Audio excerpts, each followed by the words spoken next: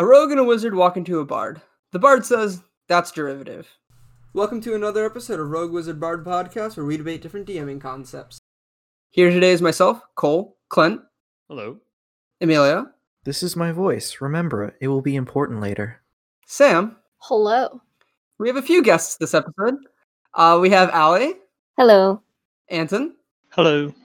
and for the first time ever, Connor. Hey guys, how's it going? This week's episode is going to be about getting inspiration, and I think we should jump right in and talk about what Allie said. I believe what we're going to be talking about is what do you all use inspiration for the most? I personally find myself using inspiration the most for starting campaigns. I come up with a lot of different gimmicks, and I really just want to see how they would fit into an actual world.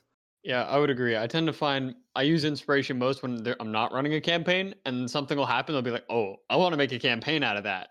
Yeah, I can agree with that as well. My inspiration really comes from my conversations that I'll have mostly with somebody else that I DM with. My girlfriend, unfortunately, she's not here. We bounce ideas back and forth off of each other all the time, and it's really just coming off of our own common interests. And we thought, hey, that could be fun to go and turn into a DM thing. I think you bring up a good point with common interests. I think that's a really good place to start, is just what are you interested in? Because what you're familiar with is going to be the most comfortable to draw sources from. Yeah, I think that sort of touches on something that I think I actually mentioned last time I guested, which is that I do kind of shape campaigns around who I'm expecting to be my players. So when it comes to what I'm using outside inspiration for, that does kind of depend on what I know those people like, and can I sort of avoid content that they're familiar with, but also sort of use content that I know will appeal to them. Mm-hmm. I do something kind of similar. I'll usually, if I'm watching something, that'll start as an inspiration point for at least a scene. For overarching ideas, I have a notebook. A digital one, not a physical one, because I'm not cool like that. Whenever I have an overarching idea for a setting, I'll just categorize it like that, and then it'll be like a sentence, and then I sit down and put broad strokes, and then the scene by scene, and the scene by scene is inspired by the unique media. While I try and keep the overarching things not original, but not directly derivative.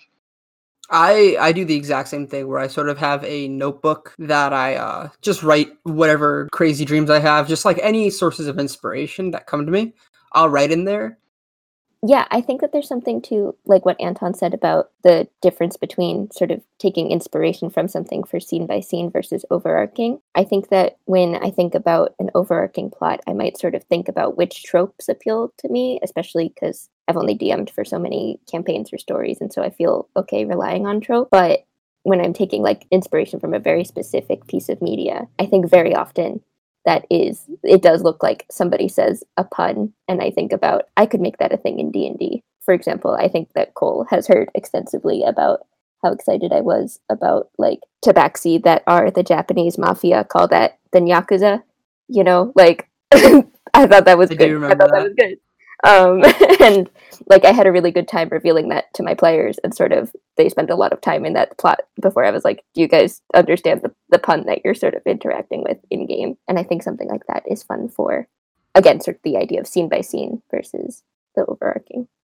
Yeah, I would definitely agree with that, Allie. That idea of a scene by scene plot point, I guess, would really, really be interesting. And that's kind of something that I would do as well. Though primarily for my type of thing is I'll take that idea, what you would say is the Yakuza, and which, by the way, a fantastic name, but I would take that and run it over the course of an entire D&D campaign. So I guess I'm a little bit more on a broad stroke kind of person. I really enjoy running through concepts on historical types of media.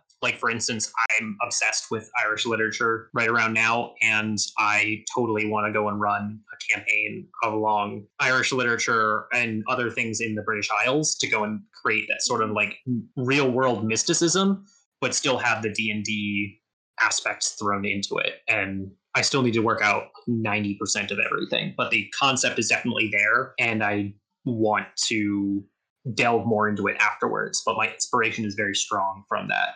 It's kind of interesting. We kind of brought up this point of overarching inspiration versus like scene by scene or maybe like shorter term inspiration. I think I find myself in team overarching. I will start my campaign with what is the plot line? What do we do at the beginning and the end? We'll figure out the middle. So wherever I get my inspiration, I'm like, oh, that's a cool plot element. Let's see where that fits in this plot line. Is this where I want us to begin or end, or do I want this to be the climax? And I'll start from whatever point that is and then work around it. All right, let's go. I think I find myself on Team Emilio. Let's go. Yeah. As far as, I guess, taking that overarching theme rather than, a scene by scene thing. One of the things that I do, definitely not the only one, but I think it might be my primary way of using my sources of inspiration is rather than looking at a specific like trope or element or something like that, I look at the questions it poses. I really like moral quandaries.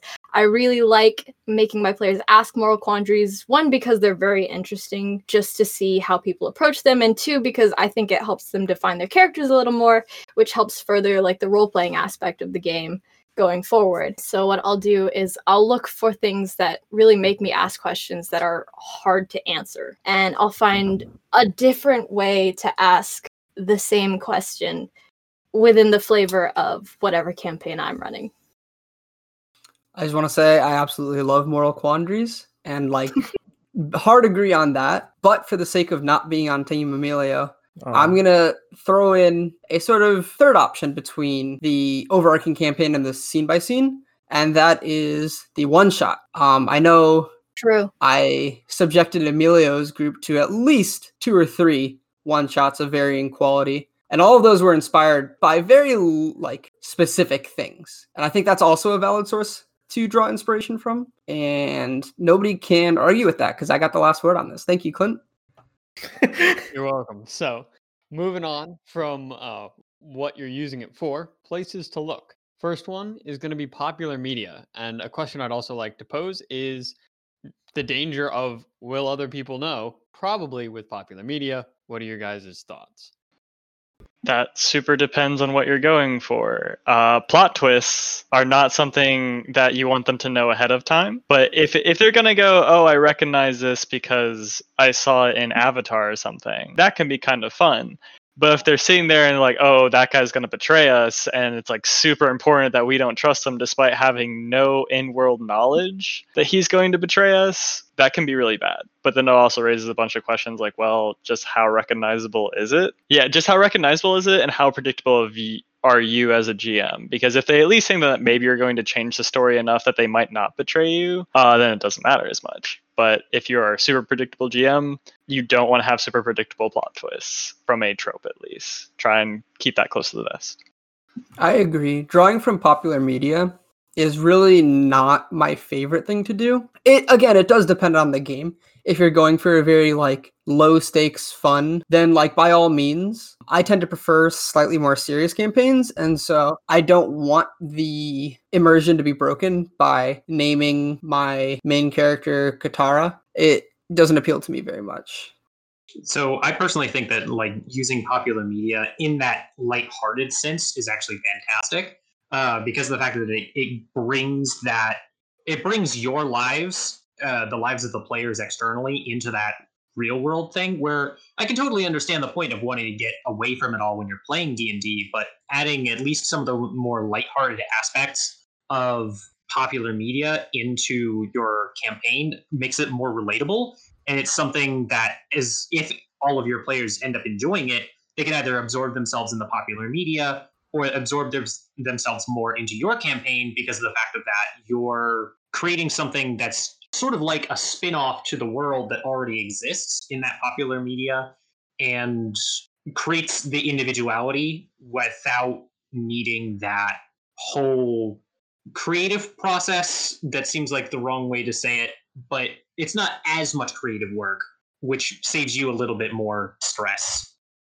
I would say it depends on what you're using it for. If you're trying to get unique characters, not a good idea because they're not going to be unique since it's popular media. That's the essence of popular media. But if you're looking for things like fun mechanics, just because it's a laser sword and not a lightsaber, it's still a fun thing. Or even just using popular media to grab mechanics that people can understand. Like if you were to try and homebrew a magic system, you're just like, it functions like Harry Potter's magic system. You say a word and have your wand and you cast a spell. You could have a totally non-Harry Potter campaign, but people intuitively get popular mechanics. Well, okay, popular mechanics, not the magazine necessarily, but mechanics in popular media. People will understand mechanics from popular media. So if you're trying to explain like that or homebrew like that, it helps. And then the other thing is, I don't think little bits of popular media is a good idea, because if you're in a normal fantasy setting or whatever, and you throw in a little bit of like, oh, and you see Gandalf, but it's not Lord of the Rings, but Gandalf's there. It sort of breaks that world, has this sort of icky feeling to me, where it's like, hey guys, look, Gandalf, we like Gandalf, right? Oh, well, now the whole other rest of the world's kind of, it's just Gandalf now. You break that immersion. I've been trying to avoid using the phrase, but you break the immersion. Now, if you are playing a Lord of the Rings campaign and you see Gandalf, great, that's fun and that's what's expected. It doesn't break my immersion.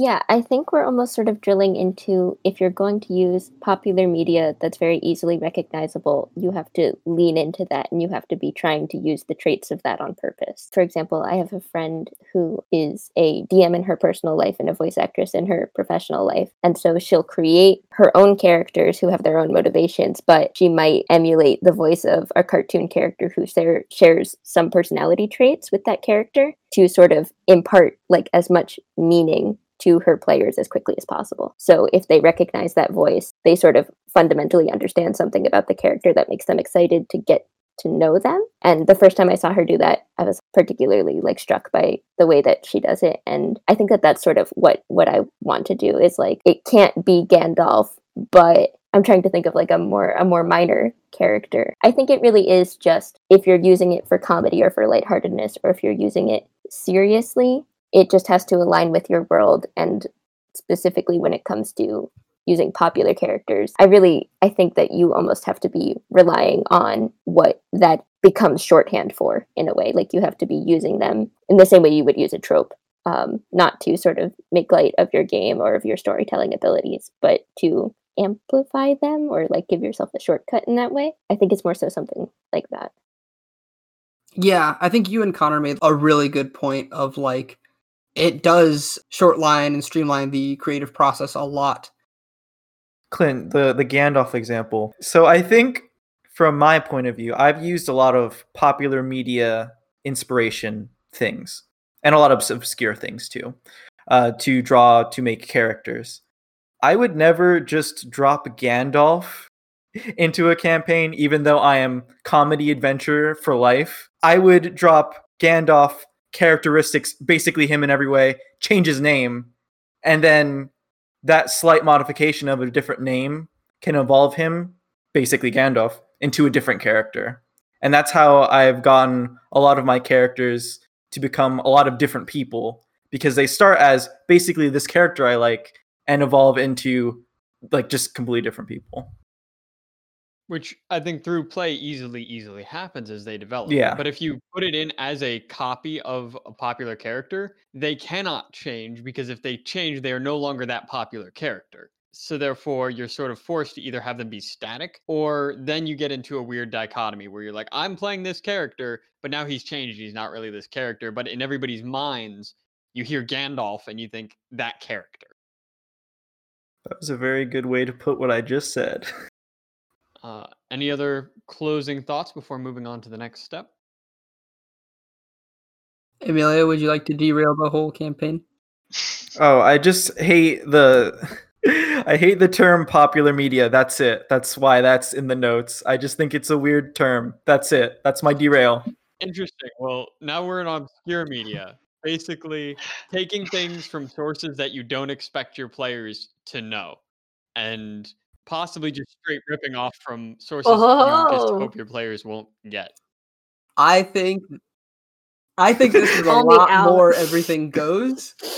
I have like unashamed stolen basically everything from House of Leaves. Read the book, it's fantastic.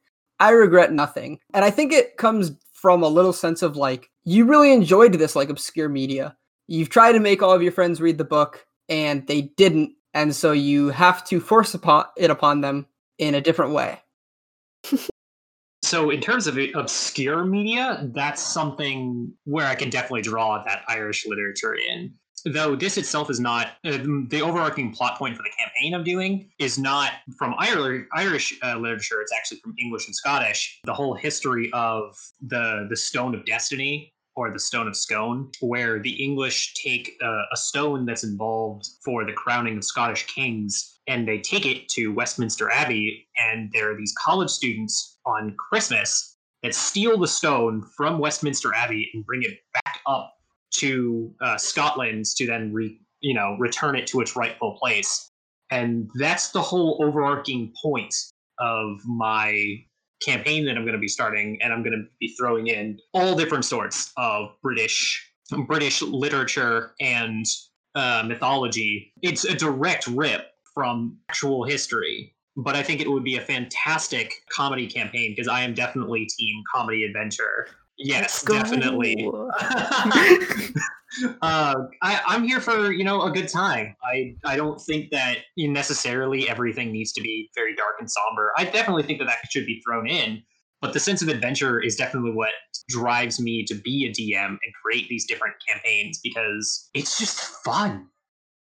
Yeah, I was just gonna say for all of you dark and stormy DMs out there, history is also a really great one for that too. Just saying, there's nothing more deprived than the human mind, and we have so much history of that. So go look into it; it's fun. I mean, yeah, who would have guessed that like the human events that made it into history make actually interesting stories? Whoa. But yeah, I am super for using niche media as inspiration, and I think a big reason why is like if you want a good story, a good world, it has to be very thoroughly fleshed out, And unless you want to start from the ground up and write a whole book by yourself, best shortcut to that is by using something that already exists and has that level of fleshing out. But like we said with popular media, you don't want that to be something that your players can recognize immediately, and so we go to the smaller and more interesting things. So what I'm getting at is either be J.R.R. Tolkien or steal from weird parts of media. Perhaps. Correct. And I think the reason you can get away with stealing more in obscure media and like knowing they aren't going to see it is because the discovery of the world is like Connor was saying, like the adventure comes from discovering things. And if you say, you guys are playing in Lord of the Rings, there's really not that much to discover. Yeah, like really, I think the most important thing, what I'm looking at popular media to take from for that type of thing, is if you can abstract it one down. Before Sam said that, wow, like it's crazy that history can be interesting. I totally had the same like mindset until like around I think 10th grade, but the way it happened is I was like really into Star Wars, and then a history teacher was, well, this is exactly what happens in Star Wars. And I was like, wait, what? So when you look at the Star Wars stuff, which you're already really into, and you're trying to run something that's like vaguely similar, if you abstract it one level to the history inspiration of that, it keeps the same vibe because it's still that like undertone, but anything you put on top of it, it now has a level of abstraction which doesn't make it immediately recognizable. So if you do want to take something that's like super iconic, just see what inspired that, because usually there's something like Tolkien with a lot of mythology, like actual mythology. I really like obscure media because it's fun. I love injecting just random stuff that no one will get, and that's where the fun of it is for me. Oh yeah, you know that character name? I totally stole that, and you'll never figure out where it's from, and that makes me really happy for some reason. All right, so basically, it seems that we can all agree blatantly ripping off obscure media, because if it's obscure enough, then nobody's going to get it. I just think that, like, in contrasting the two, what maybe we're sort of getting at as a conclusion, not that we can't necessarily draw one. But if you're drawing from popular media, you probably should expect it to get recognized. And so in some way you should be weaponizing that it will be recognized. Or utilizing, I guess, is a better word, but weaponizing is funny No, that's stand your what ground. comes to mind. Yeah, Weaponizing. Yeah. weaponizing's way better. You play to its We're strength. here to hurt our players. Versus that obscure media, it's specifically that it won't be recognized is the aspect that we are weaponizing. And so in that sense, I feel like when I draw from obscure media, interestingly enough, like it's much more so like this specific. That's the place where I would like draw a voice from and be like, I know that this conveys this feeling, but they don't know that that's why I know that, but they'll just be like, oh man, that's such a suitable voice or like atmosphere or setting for this one scene, because like that mood has already been created by somebody else, and I know that that won't be recognized by them. So, on obscure media, what do you guys do if somebody recognizes that you straight ripped off and we're trying to pass it off? Cry. Gaslight them.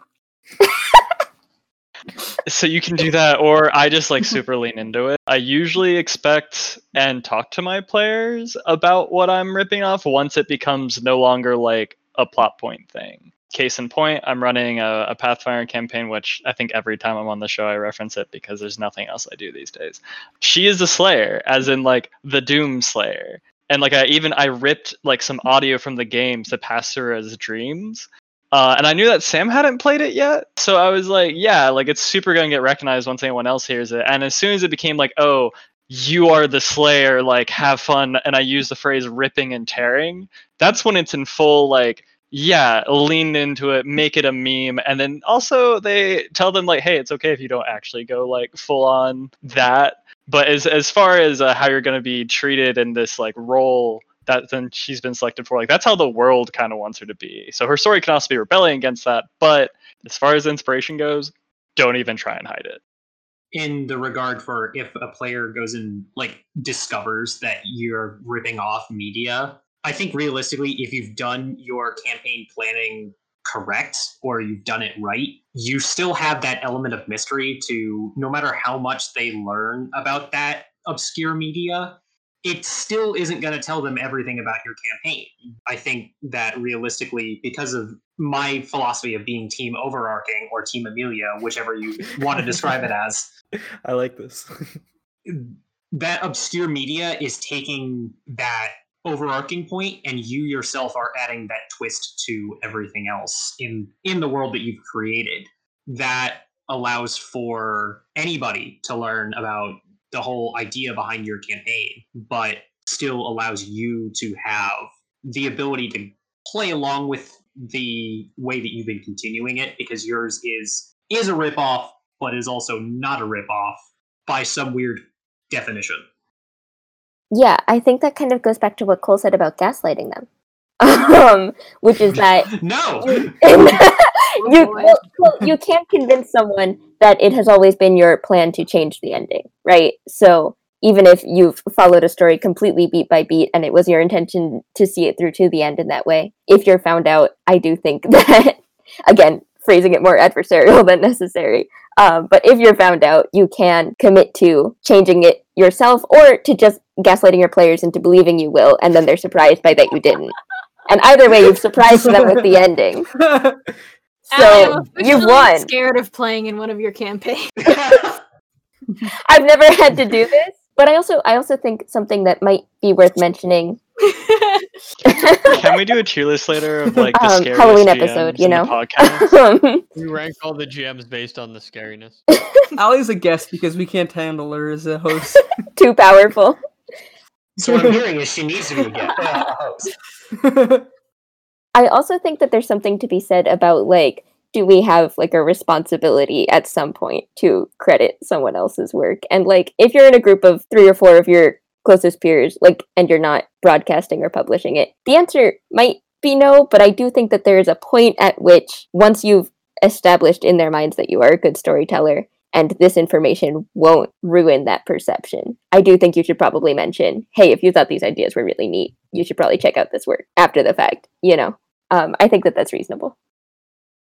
just real quick, the current campaign I'm running, do just something called like links to cool things, because it can spark like really awesome conversations.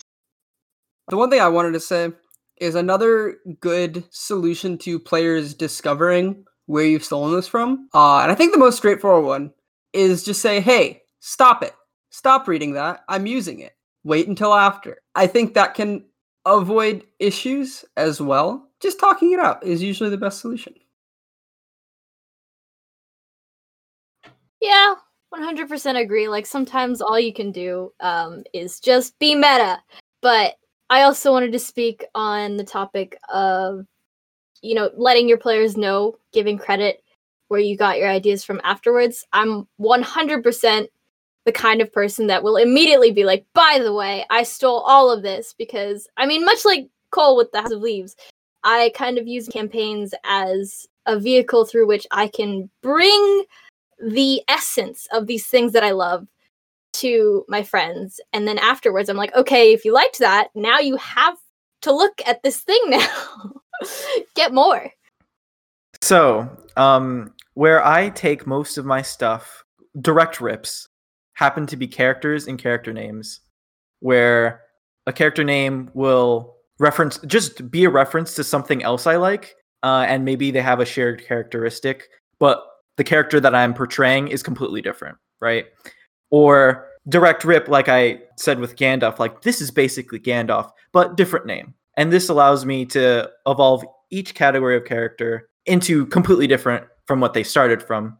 And what I found is that when someone does be like, hey, I know that one, it doesn't really matter because they're going to end up different people anyway. After, like, even within one session, an NPC can evolve into, I figured out who this person is now. So it doesn't really matter because in the end, I've added my own twist on whatever it is I took or sort of took. Sounds like team gaslighting. Mayhaps. All right, so it seems like trying to play it off if you can, and then if you can't, just being like behind the curtain. Here it is. I couldn't trick you. Yep, I ripped it off. But don't go too far, please. Thanks. No spoilers. So now a fun round, going alphabetically. A odd source that you like to pull your rips from that is sort of underground, so like not movies or something like that, but something that's just weird or unique that you enjoy finding as a source, sort of as a medium, not necessarily a specific book or a specific movie, but something like Ant Hills. Is that So yours? no, but we're gonna start with Allie and just go alphabetically. So, like, something as a category, would you say? Yeah, a category of things with which you get inspiration, or an action, or something. I feel like I shouldn't repeat my puns point, but that is what's coming to me because I feel like what I like to do when it comes to, again, something that won't be recognized is, perhaps even like a popular text post or meme that's like gotten some traction and just being like, I could probably just put this in my campaign, But I think that A literal meme campaign. yeah, but like, what if I took it really serious? I don't know. I don't know if I'm saying it, I'm like, that might be cringe. But I like your it, it's players have twisty. fun, it's not cringe. yeah, right. I think something like that, or again, like puns. Like if somebody makes a joke, I might go, that's in my campaign now. Easy, So I think that counts perhaps as a category of things. So we would be doing Anton next, but he's going to be bumped down to T instead of A. And I suppose that puts me going next. So my source... He left Cole on purpose as a coward. Cowards go last. So the source that I find to be actually quite effective is setting a campaign in the modern day so you can use all modern day references without it being like, wait, what? Why are you talking about that? Generally, especially if you can be like, suddenly there's magic in the world, but everything up until now has been normal. So if your players are like, okay, we need to go kidnap George Clooney. Okay, go kidnap George Clooney. It doesn't break the world. George Clooney exists. Oh, I need to make a George Clooney dungeon? George Clooney's mansion. All right, I have an image of his mansion. I now kind of know what his dungeon looks like. Let's go kidnap George Clooney. It's Nicolas Cage, but all the time. Exactly. I'm going to use my strange source will be old D&D campaigns. I like the visual of just digging through the garbage that is other people's campaigns. I'm not calling them garbage. I'm just saying like completed campaigns and just like finding the scraps that I like and shoving them in my current campaigns or future campaigns is something I very much enjoy doing. As someone is like telling me about their like D&D campaign that's going on, I'm just nodding and thinking I'm going to take that, I'm going to take that, I'm going to take that. I think other D&D campaigns is a great source because if you're stealing information, why not? Or if you're stealing inspiration, why not steal from people who already stole the inspiration? I mean, so I guess stealing from the stealer already, I guess, doesn't really increase the amount of stealing directly? Sure. I guess for my obscure source of media that I tend to gravitate towards would definitely be like History Channel / Discovery Channel / National Geographic documentaries on civilizations, usually end up being ancient. That allows me to get a lot of inspiration for the overarching thing because I am Team Overarch / Team Emilio. And just learning about the different societies allows me to create, you know what would it be like for people to deal with magic in something that happened in history? And those kinds of things they're really, really fun to play with because it's stuff that already happened and you then come up with, all right, how can we sort of make that happen with magic involved, but also not directly make that happen? Like, don't railroad my players into making it happen. They're going to make that decision for themselves. Science lightsabers. Sure, why not? Sacrificing is about to be a lot more bright. As my name is Emilio, I am next in the queue based on the alphabet. I'm just looking through my notepad of story ideas that I have. It has been mentioned before. Write down your ideas. You will forget them. I tend to get ideas right before I go to sleep, and I think I'm going to remember that in the morning. First thing I think of when I wake up in the morning is, wow, I forgot whatever I thought of. I remembered enough to think that I forgot it, and that sucks. But on that, I have gotten ideas from dreams I had. And what is really weird, I will use this example. I had a dream in like high school, like 2017, mind you, right? And I'm like, that's a really cool story of a dream. I tell my cousin about it, think nothing of it. 2 years later, I write a short story adaptation of my dream. And now I'm like, hey, this could evolve into something else, something more. So write down your dreams or just write down anything you think of. You will forget it. Please don't forget your good ideas. I really chose this source of inspiration more because it's obscure and less because it's one that I use commonly. But it is an interesting one that I've used a couple times, especially when generating characters, which to me are very important to stories. Stories are about people. That's how I always write. If you've ever played a system called Shadow of the Demon Lord, pretty much everything about your character comes down to dice rolls. That includes like what class you are, what race you are, like how old you are, what your social standing is, how many siblings you have, how many of them are dead. And the thing is, like, you know, sometimes life just doesn't make sense.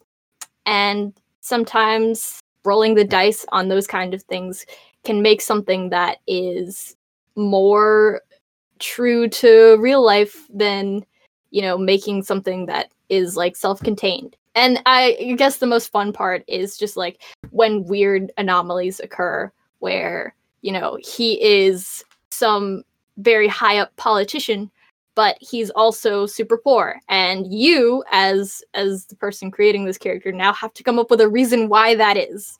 Must be an interesting story. So yeah, RNG always comes with interesting opportunities. So, branching off that, how do the rest of y'all feel about RNG and its place in inspiration? Do you guys just throw a bunch of dice and that's your world, or is it a sort of we're going to use this very sparingly and only when we need to. I am team very, very sparingly. Before we fully transition to this topic, one other thing that I wanted to mention was songs. Because I think even though it is technically popular media, I think songs are another really great inspiration source. I mean, there's plenty of obscure songs. Yeah, exactly. But I think like song as a media or a medium is very, very popular. Mhm. But yes, I am team very sparingly. You should build your world with love. You should not randomize it. Sam, you are wrong. I specifically said that I don't use it often. I'm gonna ally myself with Sam here in the sense of I think that there's something about I don't actually randomize. I haven't randomized anything in the campaign that I'm currently running, but I think that there's something about the love that you put in is reconciling the randomness that the dice prevents to you. That is very like I think like Sam said, like adds an element of if not realism to the story, like something that is compelling because of how it is adjacent to realism. Where rather than everything making sense, which is not really how things are, you have to do the work to make it make sense. And for things I don't know a lot about, I sometimes prefer to randomize. I haven't done this for something that I've run, but I remember when I was younger, like taking a handful of beads and like throwing it on the ground and being like, all the green ones are forests and all the gray ones are mountains and all the blue ones are water. And now I have a map, and like I drew the map, and I had to make it make sense. Right? Like now where do the people go based on this? And so like that there's a compelling story that's told by that. Like I had to figure out where the farmland goes and all that. So I think that using randomness to inspire love and care and attention for your story is, I think, compelling, like for players and for you as the story writer. Yeah, I would definitely agree with Ali on that statement. I think randomness is definitely good for an inspiration point. I personally don't tend to prefer to use RNG in, say, my storytelling elements outside of like physical characteristics because of the fact of that my luck with RNG is terrible. Ask literally anyone. I am incredibly unlucky when it comes to RNG, but like for a map, I'll use randomization all the time for the way that certain things are done, at least in terms of numeric. I can do that randomly, but when it comes to the detail work, I need to have that attention put in.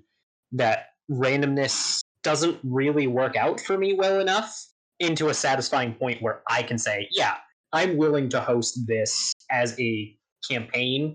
I can't do that off of just numbers. Not wanting to incorporate RNG into D&D is funny. Right. You're right. But I'm going to argue, like, all of you are saying, like, oh, randomness is good, and yet are saying you don't often use. I'll use it for a map all the time. Yeah. Like, for a map, but I don't know. I dislike drawing from randomness personally. I think a really big question to ask yourself if you're about to use randomness for something is how okay are you going to be if it doesn't go well. When it comes to story writing, don't pull your punches on your players. Because I have done 2 types of actual randomness in campaigns, and it's all non-essential stuff. I made probability maps on the world map. So basically what that means, and this is a term that's like ripped from video game design, or probability fields, sorry, is basically there are fields that are changing on the map that contain the probabilities for certain things happening. And I had that be, for one thing, optional encounters that included heavy story elements. So basically, if they got lucky, they would know what was happening at the end, but it wasn't actually important that they did. And if they did go explore the world, it was meant to incentivize not necessarily wasting their time, because the entire thing was you have like 12 hours to do a thing. So it was like heavily premised with you may not actually know what's going on. That doesn't mean you failed as long as you do the thing you came to do. And then the second thing, aside from random encounters on that type of thing, is in social scenes, having NPCs, like especially if you're talking to roll random dice and maybe they'll just get really lucky and then there's a bunch of really mean people in the crowd that will like or they'll call them out on stupid things. I think that makes it really interesting because also like that's where, unless you have something where you really want the heroes to feel a specific way after talking to a large group of people, having a random distribution can give your players like memes to fix on, and do things like, oh yeah, remember when that city and they're all just really mean to us, and you're over there like, yeah, that was totally random, but like perfect, because it can save you time on the back end for something which at the time is really inconsequential.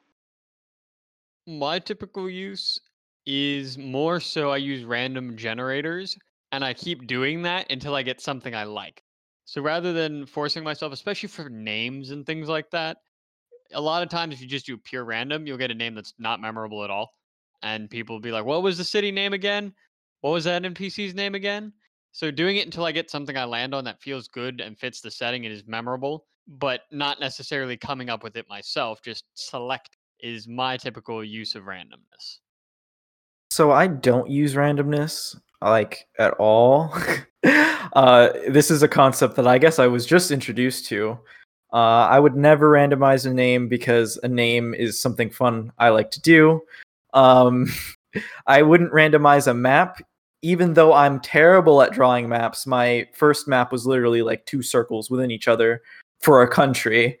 I just don't find fun in a random map that would be so much better than my current map.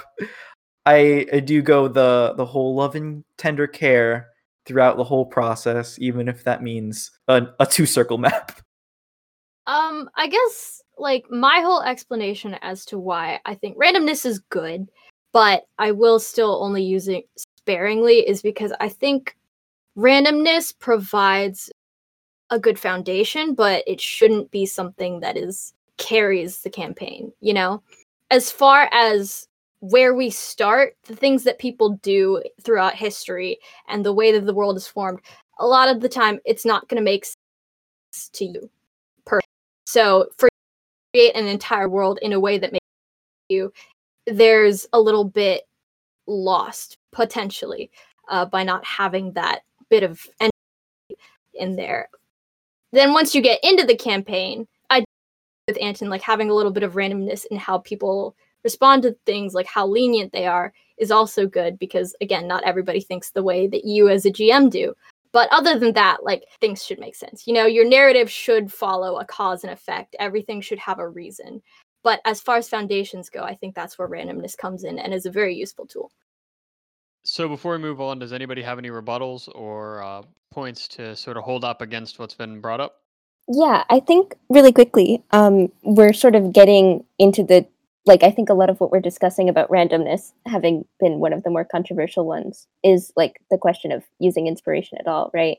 So, where it might be argued that randomness is not putting love and care into a narrative, somebody else might say, well, neither is borrowing elements from XYZ, right? Where Emilio says, I wouldn't randomize names because I love names. Somebody else might say, well, I wouldn't take names from a source, which Emilio sort of said is one of his favorite things to do when it comes to drawing inspiration, because they're like, I love creating names. So I think that what makes sense for you in your world, which is everything, like that's always the question. But then also just, I think that like a lot of what we've discussed are sort of the larger questions of inspiration, even though a lot of them we ended up sort of being aligned on.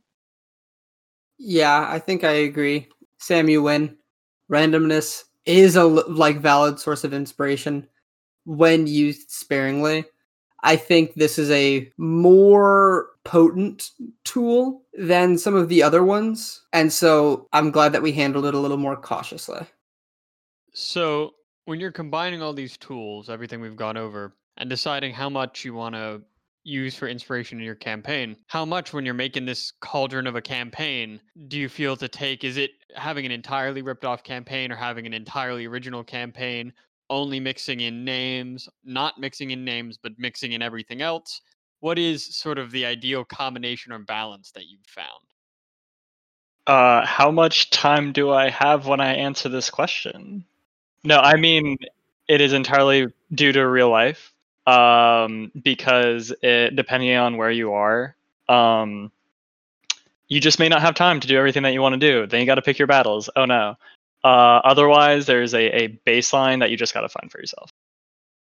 I think I would totally agree with that. Sometimes life gets in the way of your creative process just due to the fact of that you're constantly having to do other things to be able to support your hobby / addiction to Dungeons and Dragons like I have. I think sometimes doing a full-on rip-off may end up being the best possible way. Granted, you're giving the credit towards those who deserve the credit, like those who created the work. My personal balance between how much ripoff is an okay amount. I get the general idea from a ripoff. Going back to my Stone of Destiny campaign, the concept is what I'm ripping off, that whole historical event, but the intricacies going on inside of all of that stuff's going to be my own. And so I think that is the overall amount of ripoff that works for me. A campaign idea, but the intricacies are my own. Yeah, I kind of agree that like it's different for each person, like how much should go into the cauldron of like yours versus like inspiration from elsewhere. I think the only hard line is that it shouldn't be 0 and it shouldn't be 100%.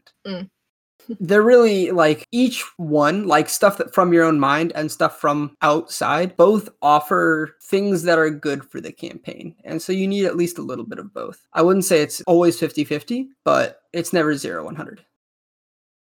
Part of it also has to do with like what your intention and purpose is with the campaign. Because, if you want to just meme around, obviously being very referential is it's just fun. On the other hand, if you wanna flex your writer muscles and get real philosophical about things, I think it's better to have a more original take on things. But it kind of just depends on what we kind of established before, where like comedy adventure is going to have a different level of reference than like grimdark historical. It seems like there's a lot of inspiration versus reference versus ripoff. Where's the exact line? If I have humans in my campaign, am I ripping off nature? Am I being inspired by nature? Versus if I have some proprietary species, like let's say Genosians from Star Wars in my campaign. Well, okay, that's a ripoff. But humans, nobody's complaining about those being a ripoff.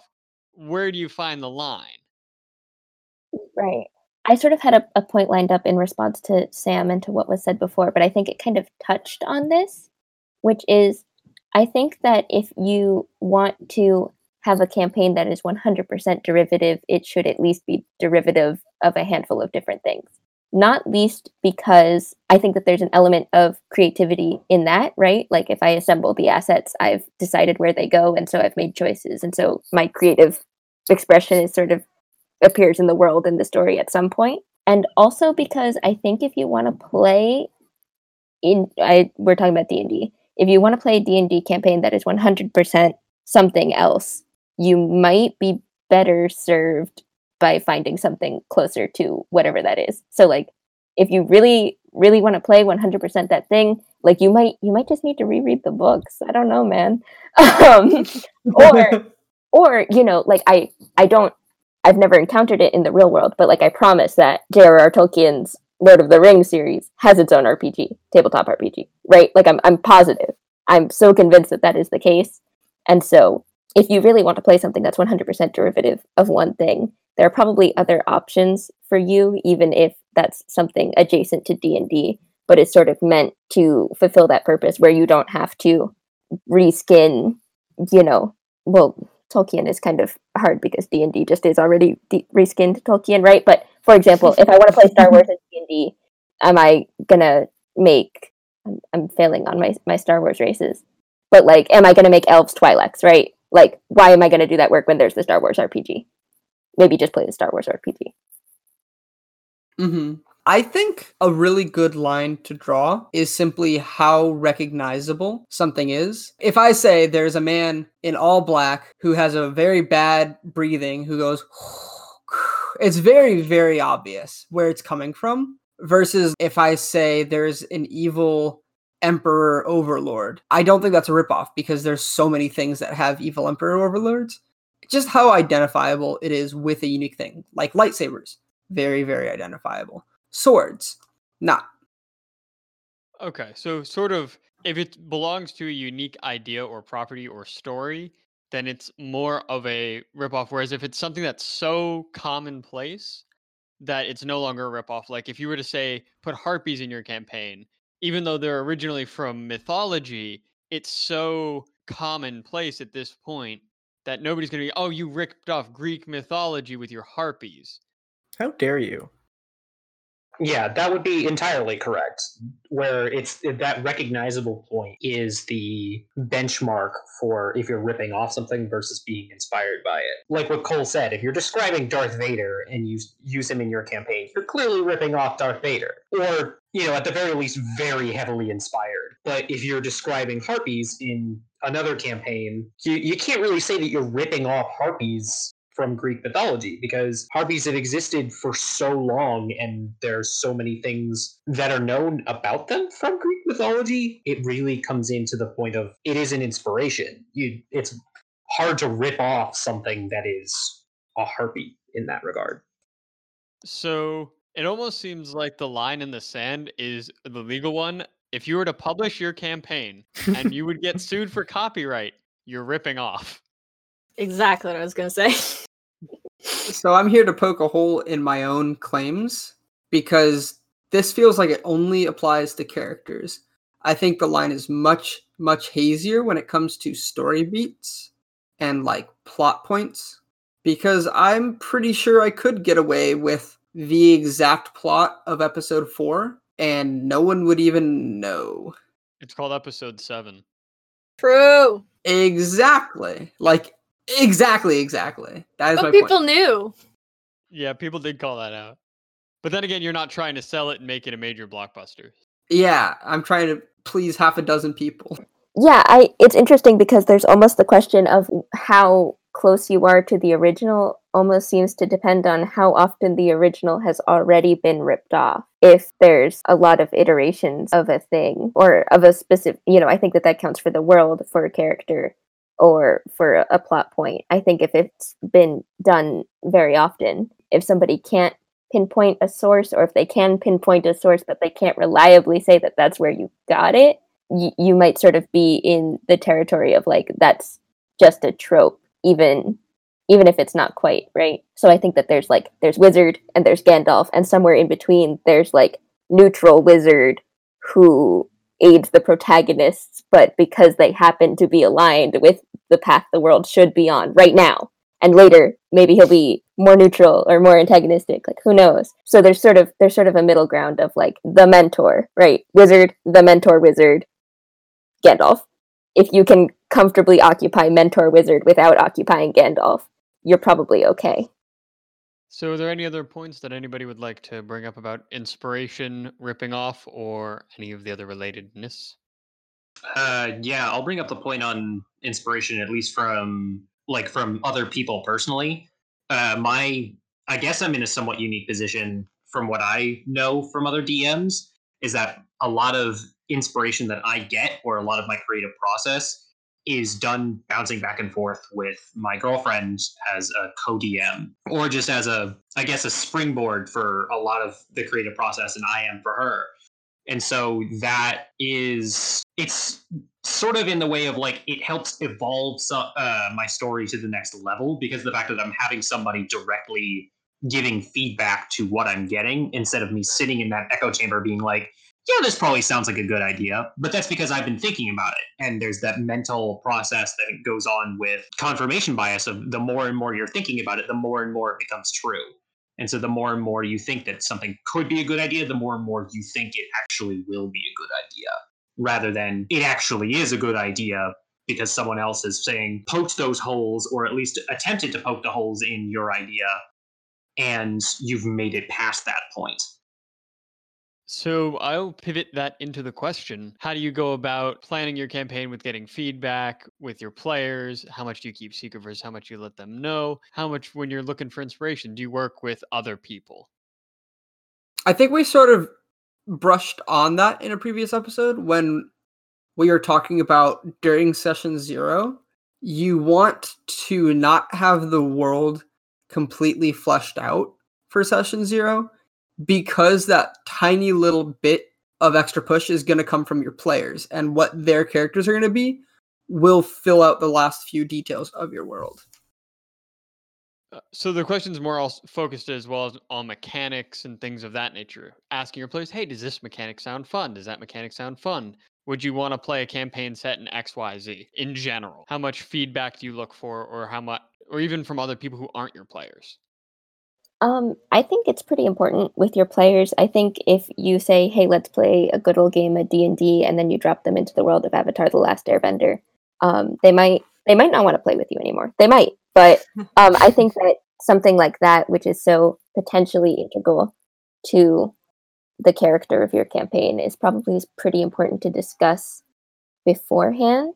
I think that also, if you know your players well, which is not always the case, but even as you get to know them, you'll probably have an understanding of if they're excited to see their favorite media franchises represented in your campaign, or if they sort of object to that on principle, right?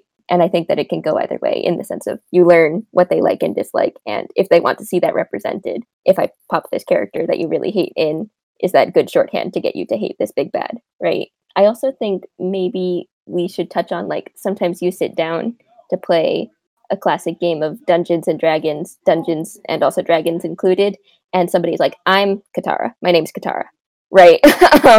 And so sometimes you have sort of not the inverse problem, but you sort of, regardless of how derivative you've set out to be, somebody shows up to your campaign with Luke Cloud Runner, right? Like, and so how do you deal with that?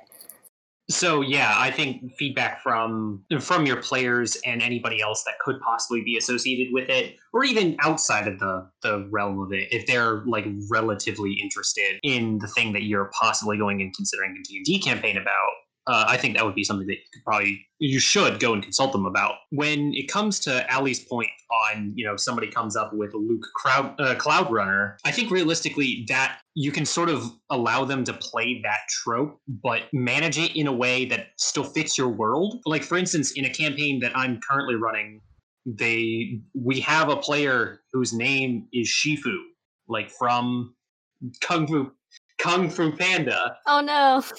Yeah, he's quite literally Master true. Shifu, and we almost had an Oogway as well. I'm not kidding. And it would have been a fantastic run through just to add that little extra bit of hilarity or that extra little bit of individuality from the player themselves that would allow them to have a little bit of more fun with your campaign, as long as their characters still can, exist in your world.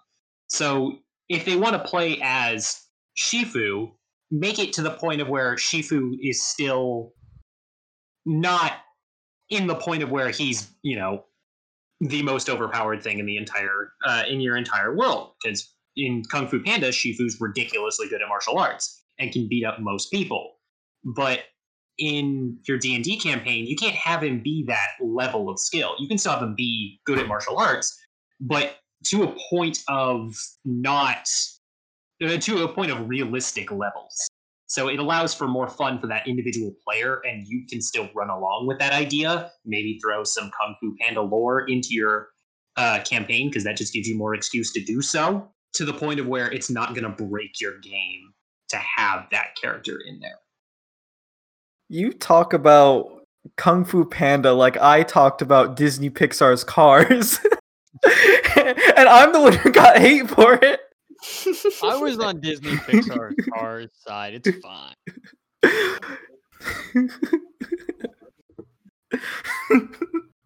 I thought I made it really clear that my problem was with Cars.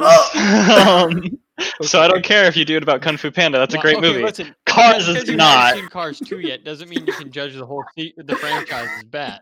I would like to greatly pivot back onto topic. I had an actual response, by the way. Everyone was laughing, but half of the party was muted. I just want that to be on the record. Okay. But also, now my actual point. Feedback, good. My system for feedback is I'll have separate third party be like, hey, you are my idea guy or gal. I'm going to throw all my ideas at you. You're going to tell me that none of them are trash except for the ones that are. And my concepts are all going to evolve together, and it's going to be very nice.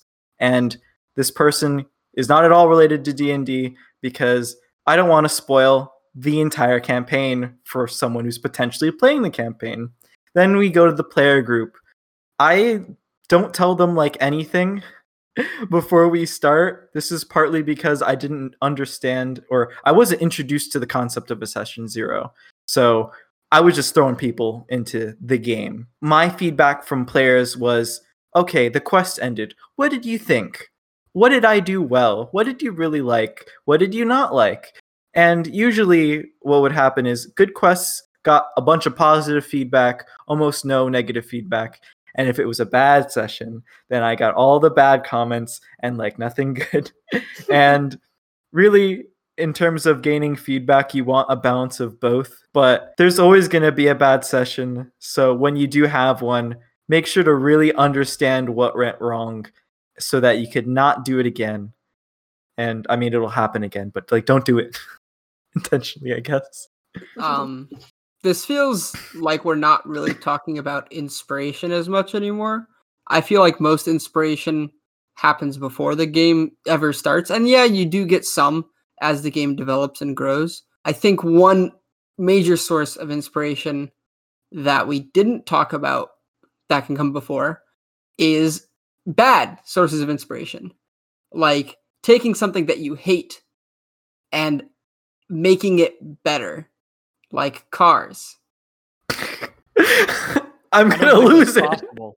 I don't think you can make it any better. It's an example, you understand, of like, if I've watched media that I have not enjoyed, but I still try to find the positive in it, and I still see like, okay, but this is kind of cool. I want to use this small thing, or this could be better. Oh, this is why it's better. I should use that. Like, this is why it would be better. This is what it's missing. Actually, I think that using stuff like that as a source of inspiration is almost probably, I don't know, almost maybe actually better than using things that you like, because then you really are a lot less likely to be called on, oh, you stole this from this other thing, because one, usually the thing is so bad that they would never expect it, and two, generally, inherently, part of the process is you fundamentally transforming it into a way that kind of works. And so there is still a bit of that creative process and that, you know, that injected love that we were talking about that's involved here. I would disagree with that, using Cars as an example. I think if you went and took Cars and you're like, I'm going to make a better Cars. And you're like, okay, you got to play anthropomorphic cars who are race cars, and you get abandoned in a place known as Carburetor Canyon. What do? People are gonna know that you're just ripping off Cars. It doesn't matter just because it was middling. People know. I think the important distinction is that bit of love that Sam was talking about and that Ali mentioned earlier. If it's something that you like, then you're more likely to just steal it outright. Versus if it's something that you hate, you want to fix what's missing. Because you can't just like slap a layer of paint over it. You need to change something fundamental about it for it to work. So another thing is, if you are taking from something worse, it's happened to, like, I've only GM'd 2 like lawn form campaigns before. And both times I thought I was ripping off a thing that was really bad. And they went, hey, are you ripping off this thing that now that I mention it, it totally sounds like you are. That's way better than what you actually ripped it off of. That's a totally possible, that's a very possible thing. Case in point with a Carburetor Canyon, that's like Fallout New Vegas.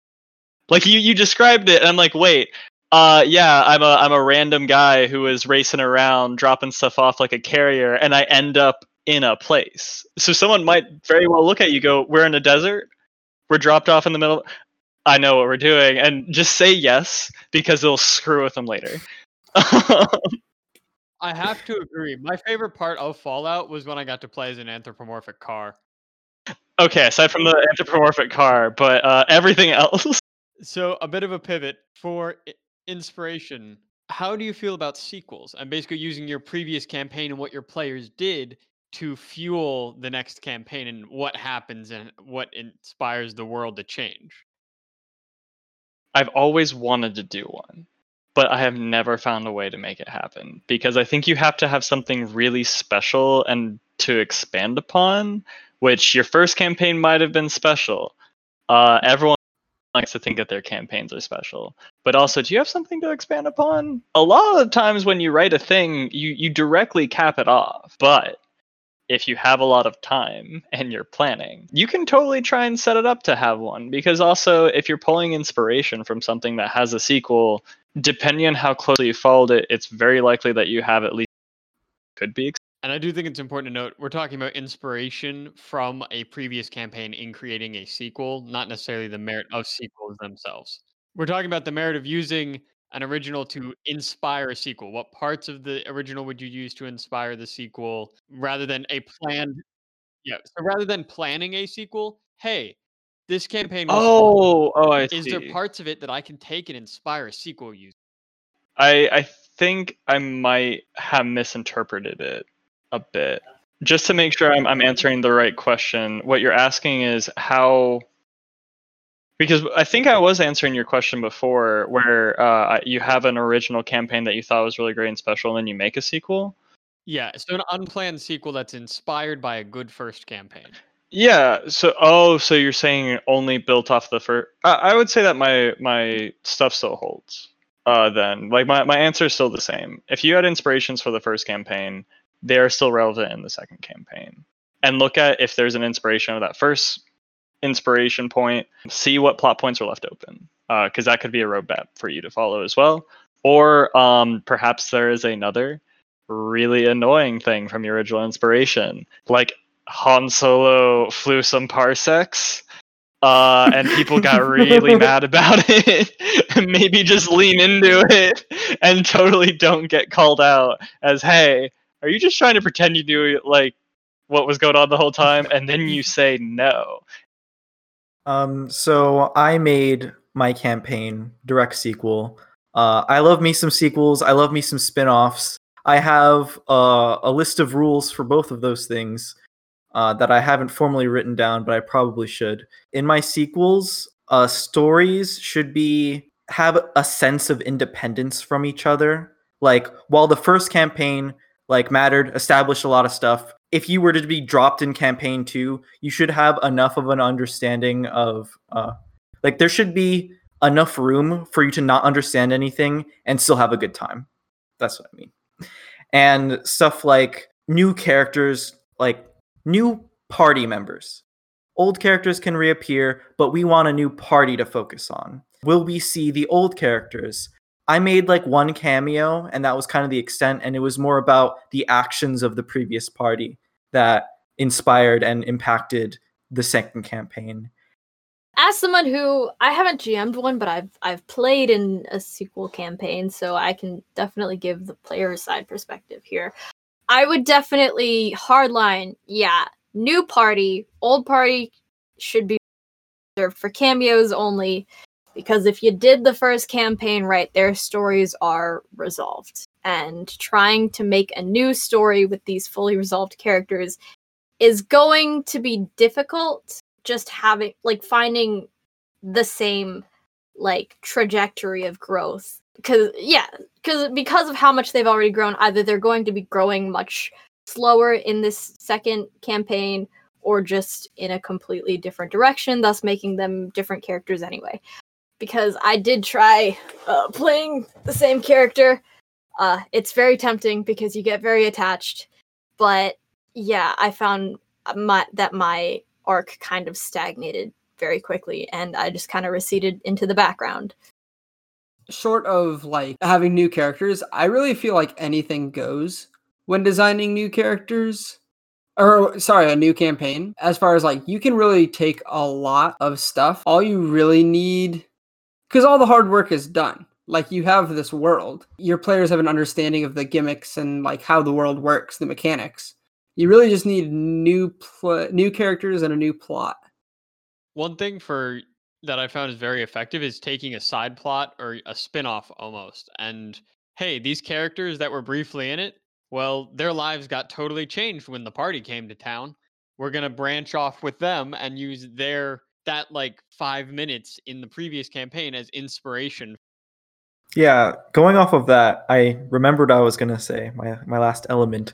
Expanding on old ideas. Campaign 1, comedy adventure, mind you, fantasy setting, like medieval, straight up Europe, right? 1300, whatever. There were elements of time travel that were just kind of, it was magic. Hand wave it. We have time travel, right? Campaign 2, expand that. That took up like half the campaign. Like, oh, we're dealing with the end of the world. World War III is going to happen in the year 3025. We're going back in time to Fantasyland to try and stop whatever causes it eventually. Comedy. You never make Anton's eyebrows rise off of his face if you keep going. Yeah, my eyebrows were they were achieving liftoff. Can't go. Well, anybody have any topics that they'd like to cover? So, literature versus movies versus Gaming? other forms of media, because those are my two main. Oh yes, and gaming. So like, what's the top tier inspiration source? For what parts as well? Because I have different thoughts on them depending on what I'm doing, what I'm looking for. Because I guess I'll just start because this may clarify. I was just going to say, this seems like a rabbit hole that could be gone down for quite a while, considering we could go through basically every source ever and then go through every possible use of that source. So I think it might be best to keep it surface level with what's everybody's favorite source to use and where. Like specific, like a franchise is what you're looking for. Franchise or just type, like movies and using them to get characters or something. Gotcha. This isn't actually my favorite, but I'm going to try and get the representation it deserves. Fight scenes and things like Castlevania for fluff text. Because everyone talks a big game about where stories and stuff come from. But hey, sometimes you need someone to swing a sword in a really interesting way. And it adds a lot of flavor. So go out there and watch some anime. Watch, like I already said, Castlevania is really good for fantasy. And yeah, you'll either come back and say I was dumb, or you can tell me that I wasn't. My go-to is books for settings, because books are very, very good at using words. And words are what you use to describe settings. I like a good setting. Once you have a good setting, like, that's where everything will take place. Once you have the setting, the players can do whatever they want in it. That's their problem. Your job is to provide the setting, and I think books are really good at teaching you how to do that, and in a pinch, stealing a good setting. House of Leaves. My main form of inspiration would definitely happen to be documentaries, and that is definitely for settings as well. Because of the fact that I'm a visual person in that regard, seeing a visual representation of what my setting is going to look like, I then can come up with the words to be able to give my players the way that sense of wonder that I achieved looking through, like watching that documentary for the first time. And it also allows me to come up with, branch off into the different plot points of different things. Going full circle to Team Emilio. Let's go! For me, my number one inspiration point is songs, and I use it to get the general vibe of a campaign before I start building it. So, like a villain campaign, like a super villain campaign, sometimes you listen to a song and you're like, whoa, everybody plays super villains, like comic book level, mustache twirling super villains. And you just go from there. And I've found great fun in doing that. I feel like my experience is like books and literature for themes, and film and animation for characters specifically is like mannerisms, like for acting, which I really struggle with. I feel like I've like mentioned it multiple times as if it's something I try to do. As a DM, I don't try to do it, but when I'm asked to do it, I really have to rely on inspiration because there's no skill base there otherwise.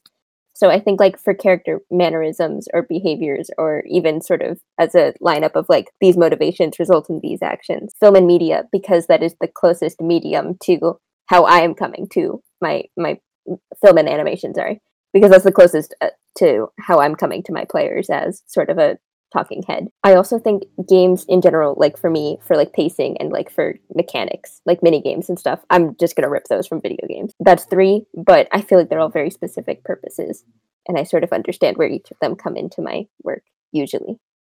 I really like looking at art for inspiration for characters, especially because like for me, when I'm designing a character, I will draw them before I even come up with anything else about them, like their name, their personality. No, I have to draw them first. I don't know why, but to me, I think, especially in good concept art, the personality of a character really comes through even just by looking at them. So even if I don't use the same character design, I can extrapolate a personality just based on the way their characters look, and I can assign that to one of my own characters. To me, characters kind of fill the same function that settings do in Cole's campaigns.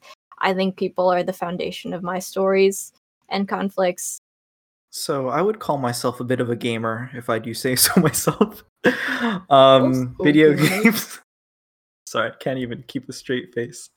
I like video games. I don't like reading. I should read more, but instead I play video games. I tend to take stories from video games. That is the medium I am most familiar with, the one I engage with most. And really, to non-gamers, if I want to use that term, stories in video games can be underappreciated as a medium generally, because games are for kids and they're violent and they whatever, right? All the bad video game stuff that people say. But I think a better way to utilize inspiration from video games would be mechanics and gimmicks, because RPGs, D&D is a tabletop RPG. So if you look at RPGs just generally, there are a lot of systems that you could use that could really easily be translated into tabletop form if given like some thought. Like just 2 examples, like Pokemon, your combat system is turn-based. You have a list of types, and each one has a weakness and a resistance, and depending on that, you will do a certain amount of damage. And RPG elements, you could put that into tabletop. It would be complex, I mean, to make a bunch of monsters, but go ahead and do it if you want. Or Persona, really great RPG system with a similar type-based damage system, but the edge that this system has is that if you do a super effective hit, the enemy is knocked down and you get to attack again. And if you knock down all the enemies, your whole team doesn't attack and does extra damage. That would be really cool in tabletop form. Team attacks, cool. All right. Well, sounds like everybody's gotten in their word of what their favorite is. Any closing remarks, Cole? Oh, it's on me. I mean, you are the lord of this campaign. You are the campaign DM, and by campaign I mean podcast. I don't know. I think we did a good job, even though my template ended up being very useless. I did chop it to bits. Yes, it was chopped to bits. You were inspired from it. Whoa. Whoa. I rest my case. Wow. I That's think so that's meta. the full circle that we should end on. Here Thanks we for go. I tuning love in that. to this episode of Rogue Wizard Bard Podcast. Catch you next time.